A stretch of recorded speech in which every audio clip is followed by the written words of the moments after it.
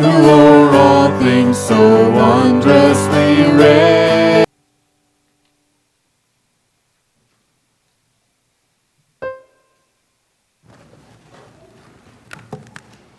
Well, good morning, church.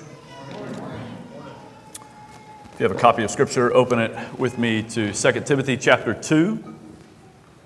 2 Timothy chapter 2.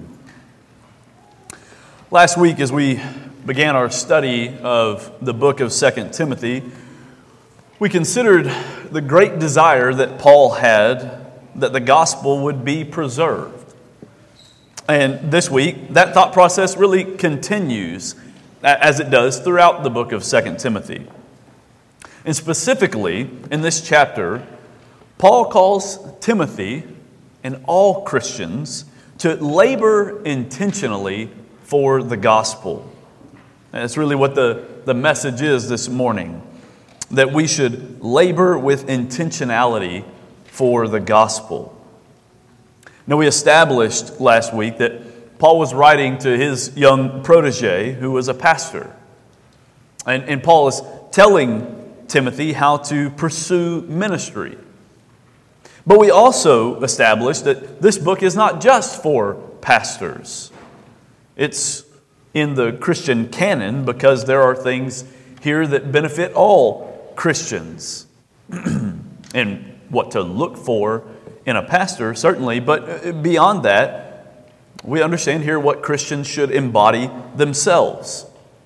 In one sense, you could say that we are privied in the book of 2 Timothy to an apostolic seminary class. And as I began to think about that this week, I recalled a conversation that I had with a mentor of mine not long after I began to consider a pursuit of ministry in the pastoral office. We were discussing the qualifications for eldership in 1 Timothy chapter 3. And as we discussed those, I asked this brother, aren't these really things that every Christian should pursue? I mean, I get that not everyone is gifted with the ability to preach and teach, but aside from that, isn't this just what a mature Christian looks like? Those qualifications found in 1 Timothy 3? And he smiled at me and he said, well, absolutely. But you can't tell people that. And I was a little perplexed when he said that. But then I realized what he meant was you can't tell people that because they won't believe it. In our culture, people typically think that there's some categorical or mystical difference between pastors and other Christians. But I'm here to tell you this morning that's just not true. And actually, this is something that comes to light as we consider the text of 2 Timothy over and over. Yes, this is instruction that Paul left to a struggling and timid young pastor. And some of the content here is relevant specifically to the pastoral office. Yet a great deal of it is useful for instruction about how to simply be a mature Christian. So in this chapter, Paul gives a charge to Timothy and all who would be mature Christians to labor intentionally for the gospel.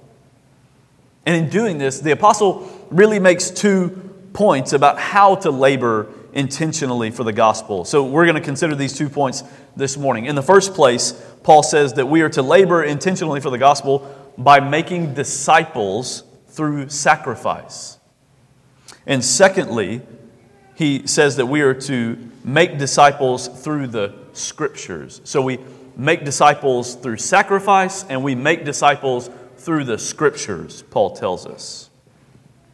We've already read the text, and so let's pray together and then we'll dive in and consider these 2 points that Paul makes in the text. Father, we thank you for your word.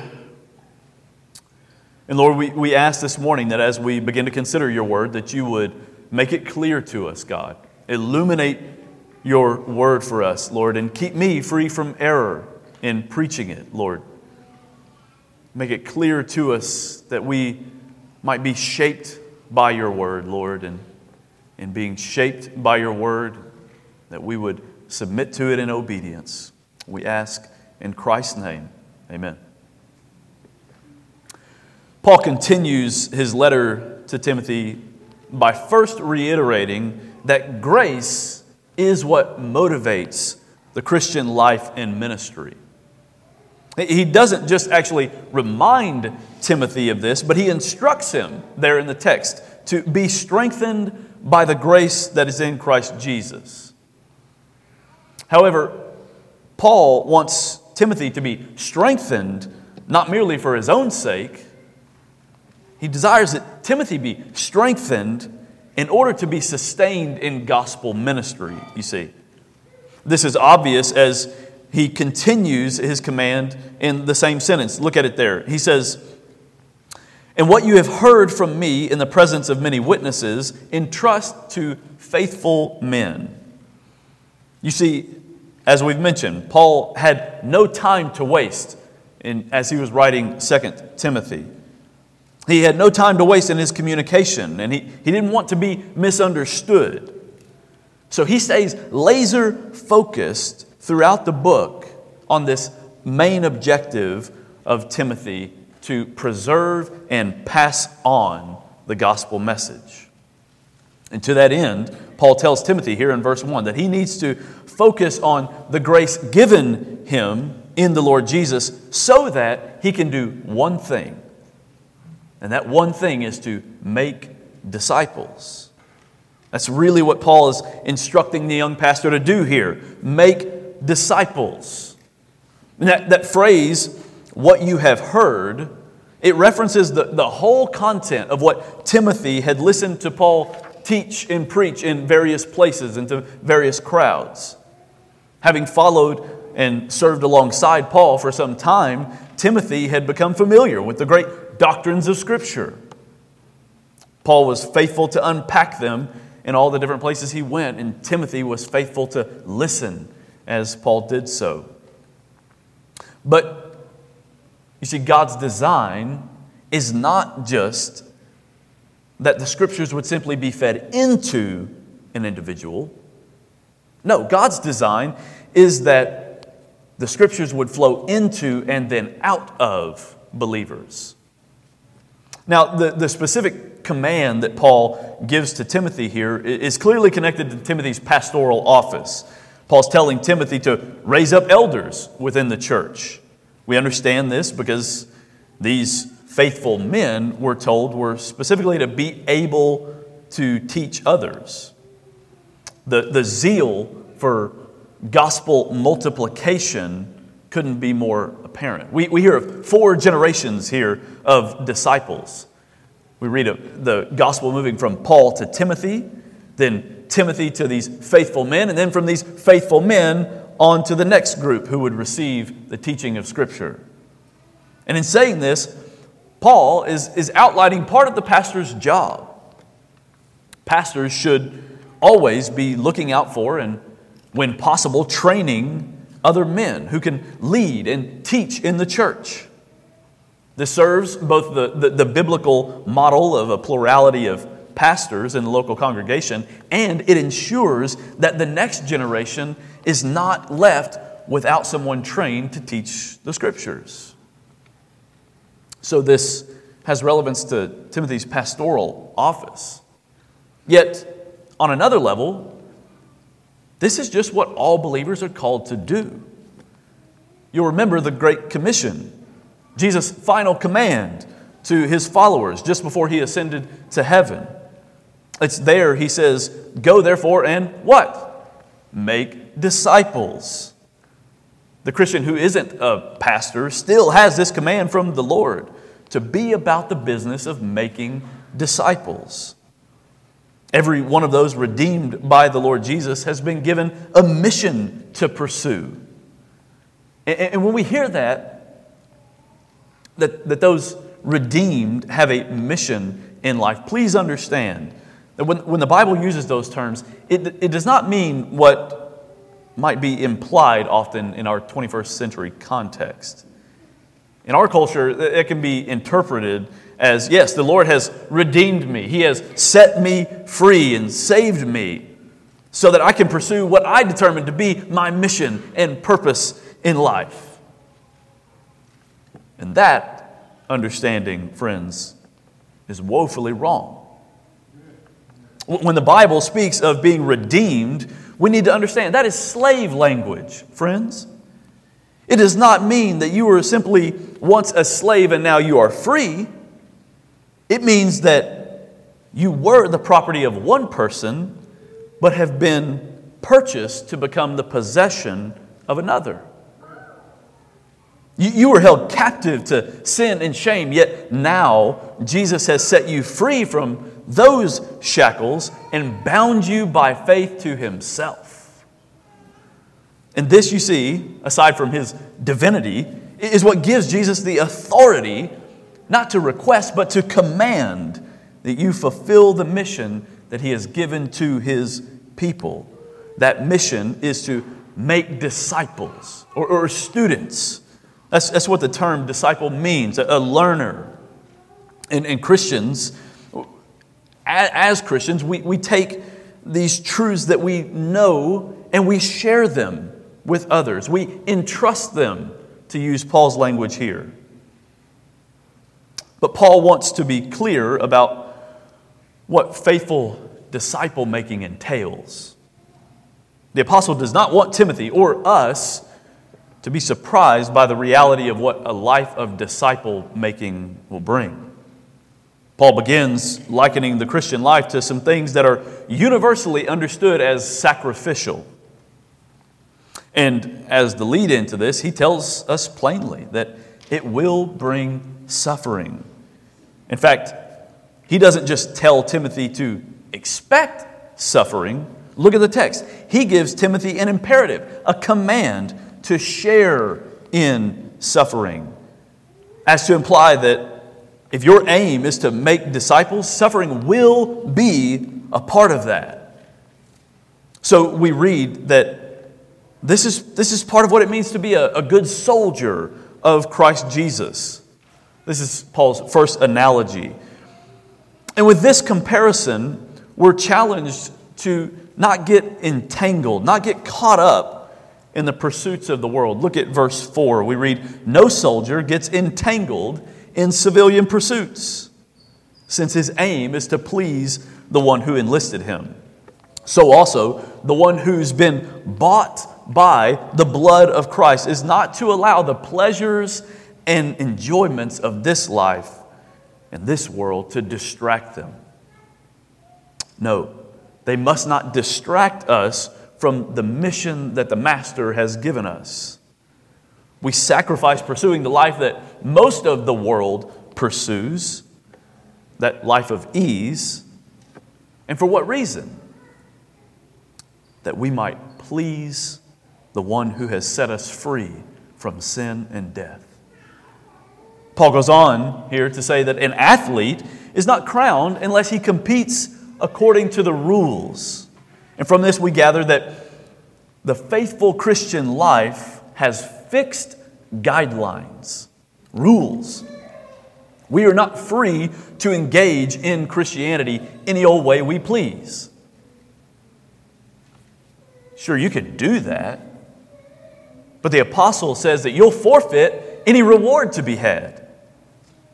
And worse yet, you may find yourself not even playing the game.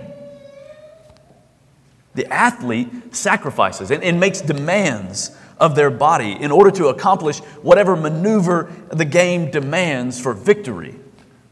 So we sacrifice whatever conception of the Christian life that we may have in submission to the rules that govern the game, if you will. The final parallel that Paul makes to the Christian life is that of the hardworking farmer. There are many times in Scripture where the Christian life and disciple making is likened to farming. The farmer toils. There are many things that are noteworthy about the farmer's life. But here, Paul's really zeroing in on one aspect of the farmer's labor. And that is that his labor is hard. For the farmer, there's a lot of effort and a lot of sweat that goes into a harvest, much less a good harvest.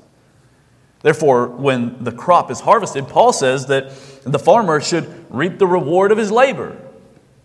And from this, we can only understand Paul to be saying that it is those who've labored hard in disciple making that will reap a reward. In each of these examples, what shines through is that the soldier, the athlete, the farmer, all have a clear goal, a mission, if you will. And they must be intentional and make intentional sacrifices in order to achieve success. Brothers and sisters, it's clear that for pastors and for just faithful Christians, we have a mission to accomplish, making disciples. And the apostle tells us that it is axiomatic, it is always true that discipleship requires sacrifice. The kind of sacrifice, the kind of suffering that you endure may vary from season to season.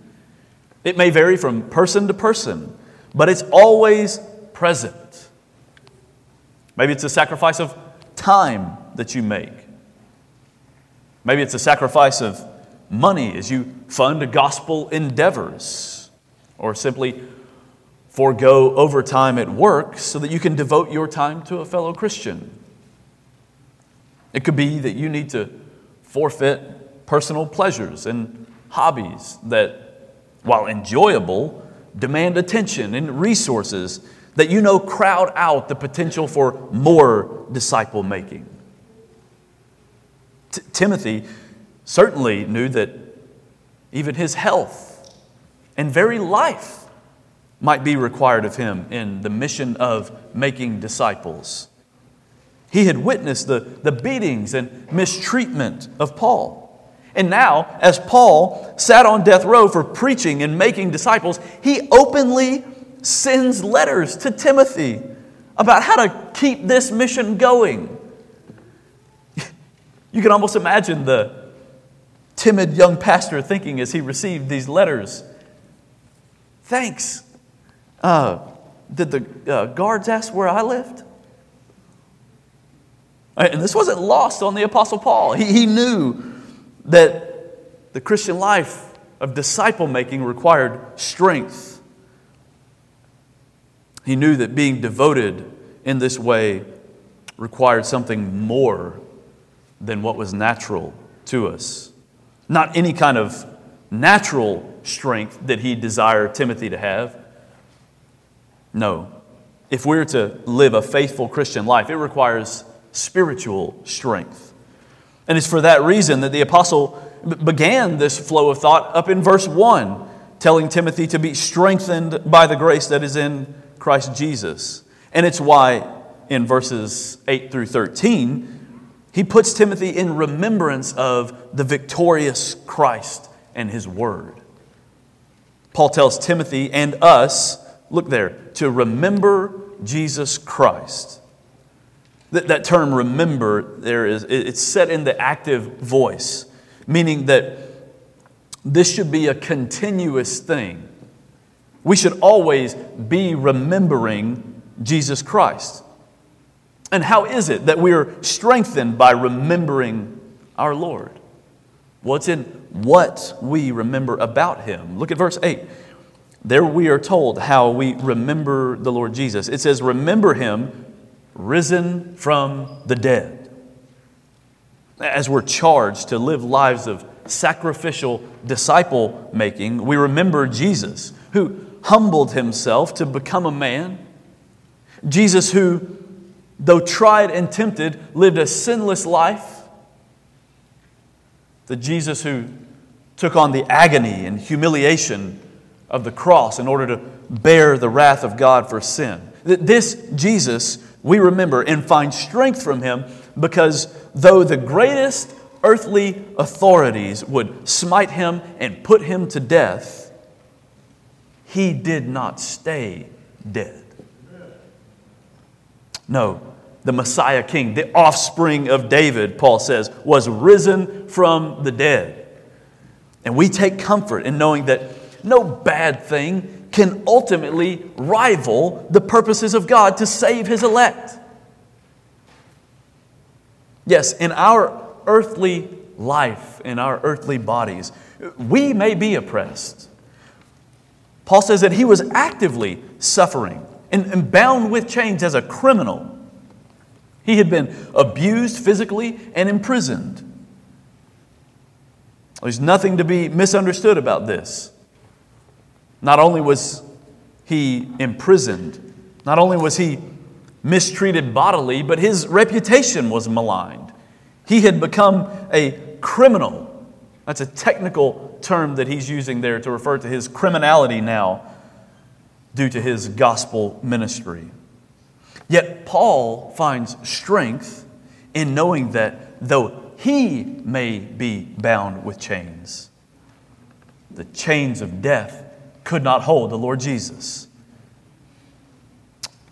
And they may not bind His word either. So when we are faithful to make disciples, we may very well suffer. And it's growing more and more likely in our culture that we'll suffer from making disciples. But the purposes of God in saving those who are His and sustaining them to eternal glory cannot be thwarted, friends.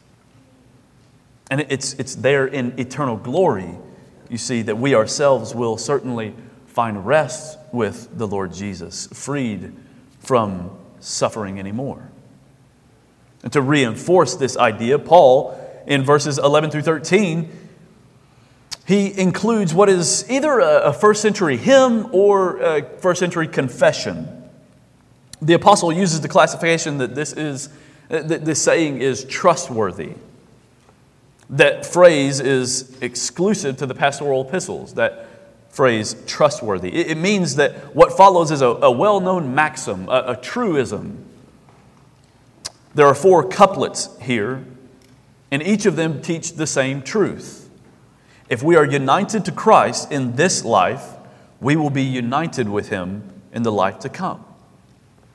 If we identify with Him, you see it there, and sacrifice for Him in the world, then we will share in His life and victory in heaven. These things, Paul says, are established in the Word of God, and the Lord will not be false to His Word, we are told. Not only does Paul tell Timothy of the kind of life demanded of a disciple maker, he goes on to describe the means by which disciples are made. In the second part of the chapter, Paul admonishes Timothy to make disciples through the Scriptures. To make disciples through the Scriptures. As you look at verses 14 through 26, you'll see 7 references to the significance of words.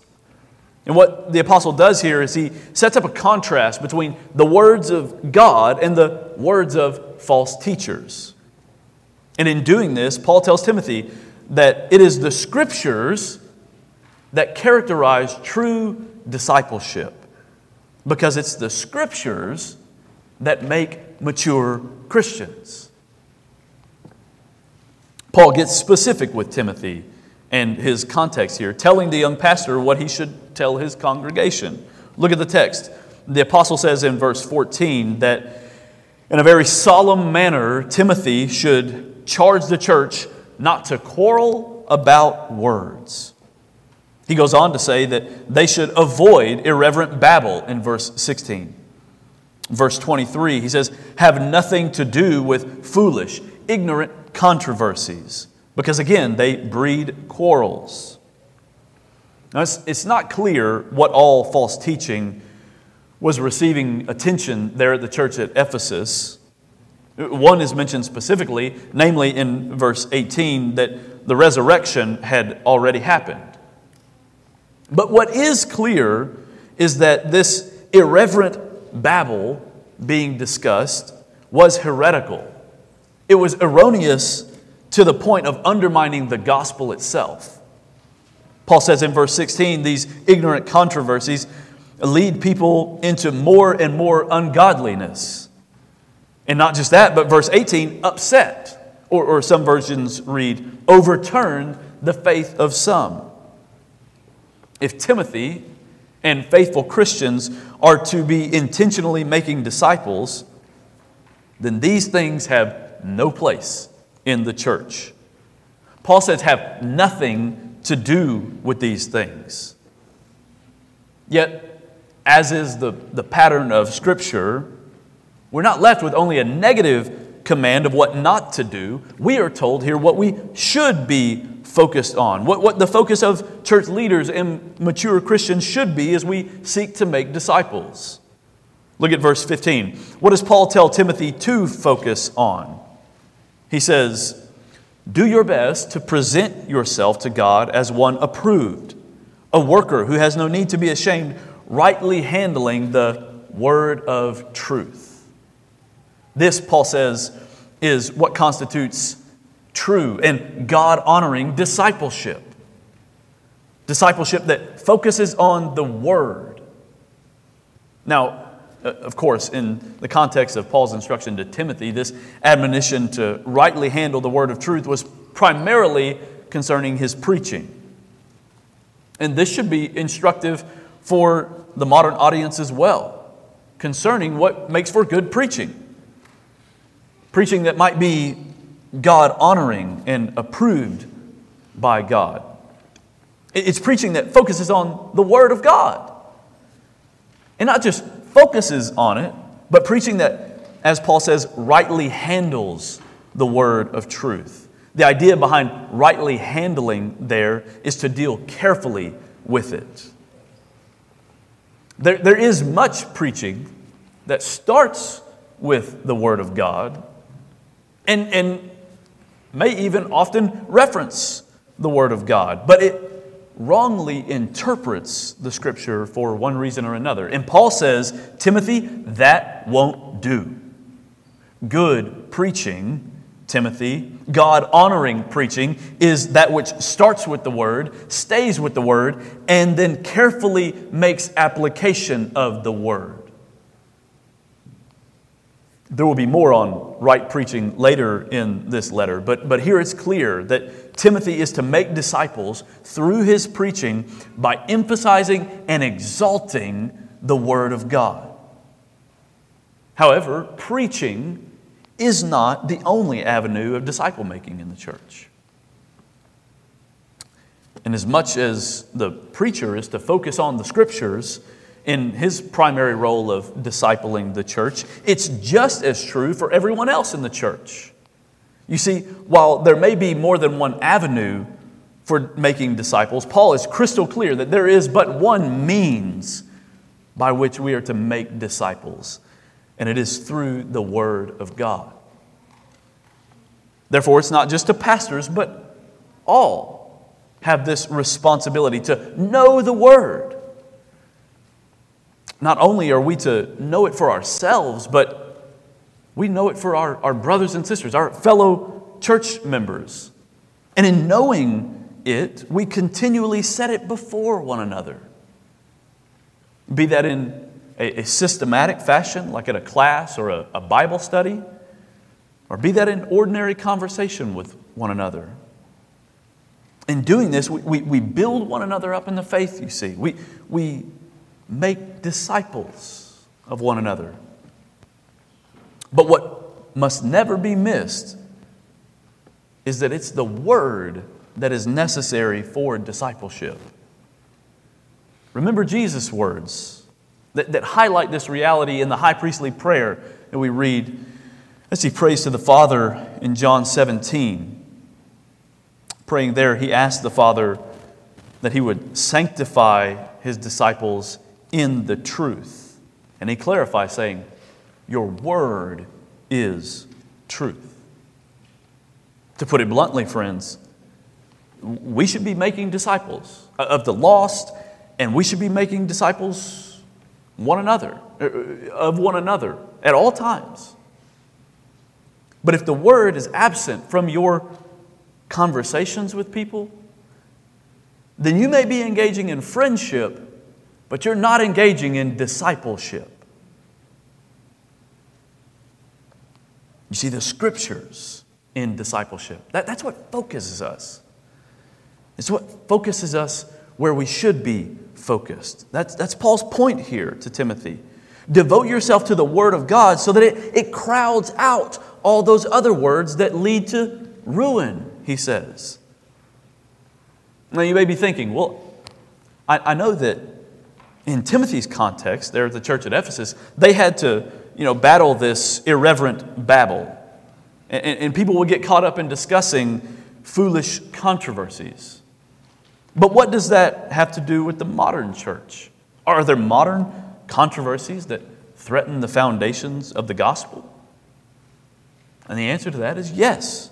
Yes, there are philosophies that arise in every age that threaten to undermine the gospel. And this morning, I could rattle off a number of terms that would bring various cultural conversations and ideologies to mind that could spawn all kinds of different discussion and disagreement here. Justice, anyone? Some of these philosophies that are talked about today and associated with these terms, some of these are anti-gospel philosophies. One such philosophy denies the very possibility of atonement for sin.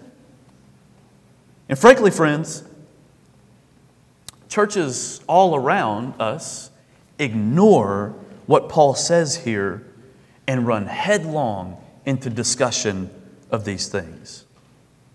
Some enter the discussion in support of these philosophies, even becoming shaped by them, while others devote themselves to systematically dismantling these philosophies. But both of those approaches ignore what God commands of us in this text. He says not to quarrel about these. In verse 23, look, he says, have nothing to do with them.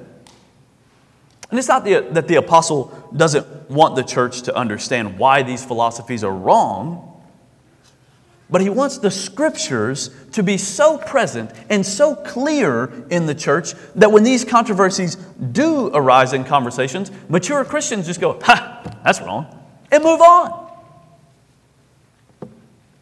Avoid them, the apostle says.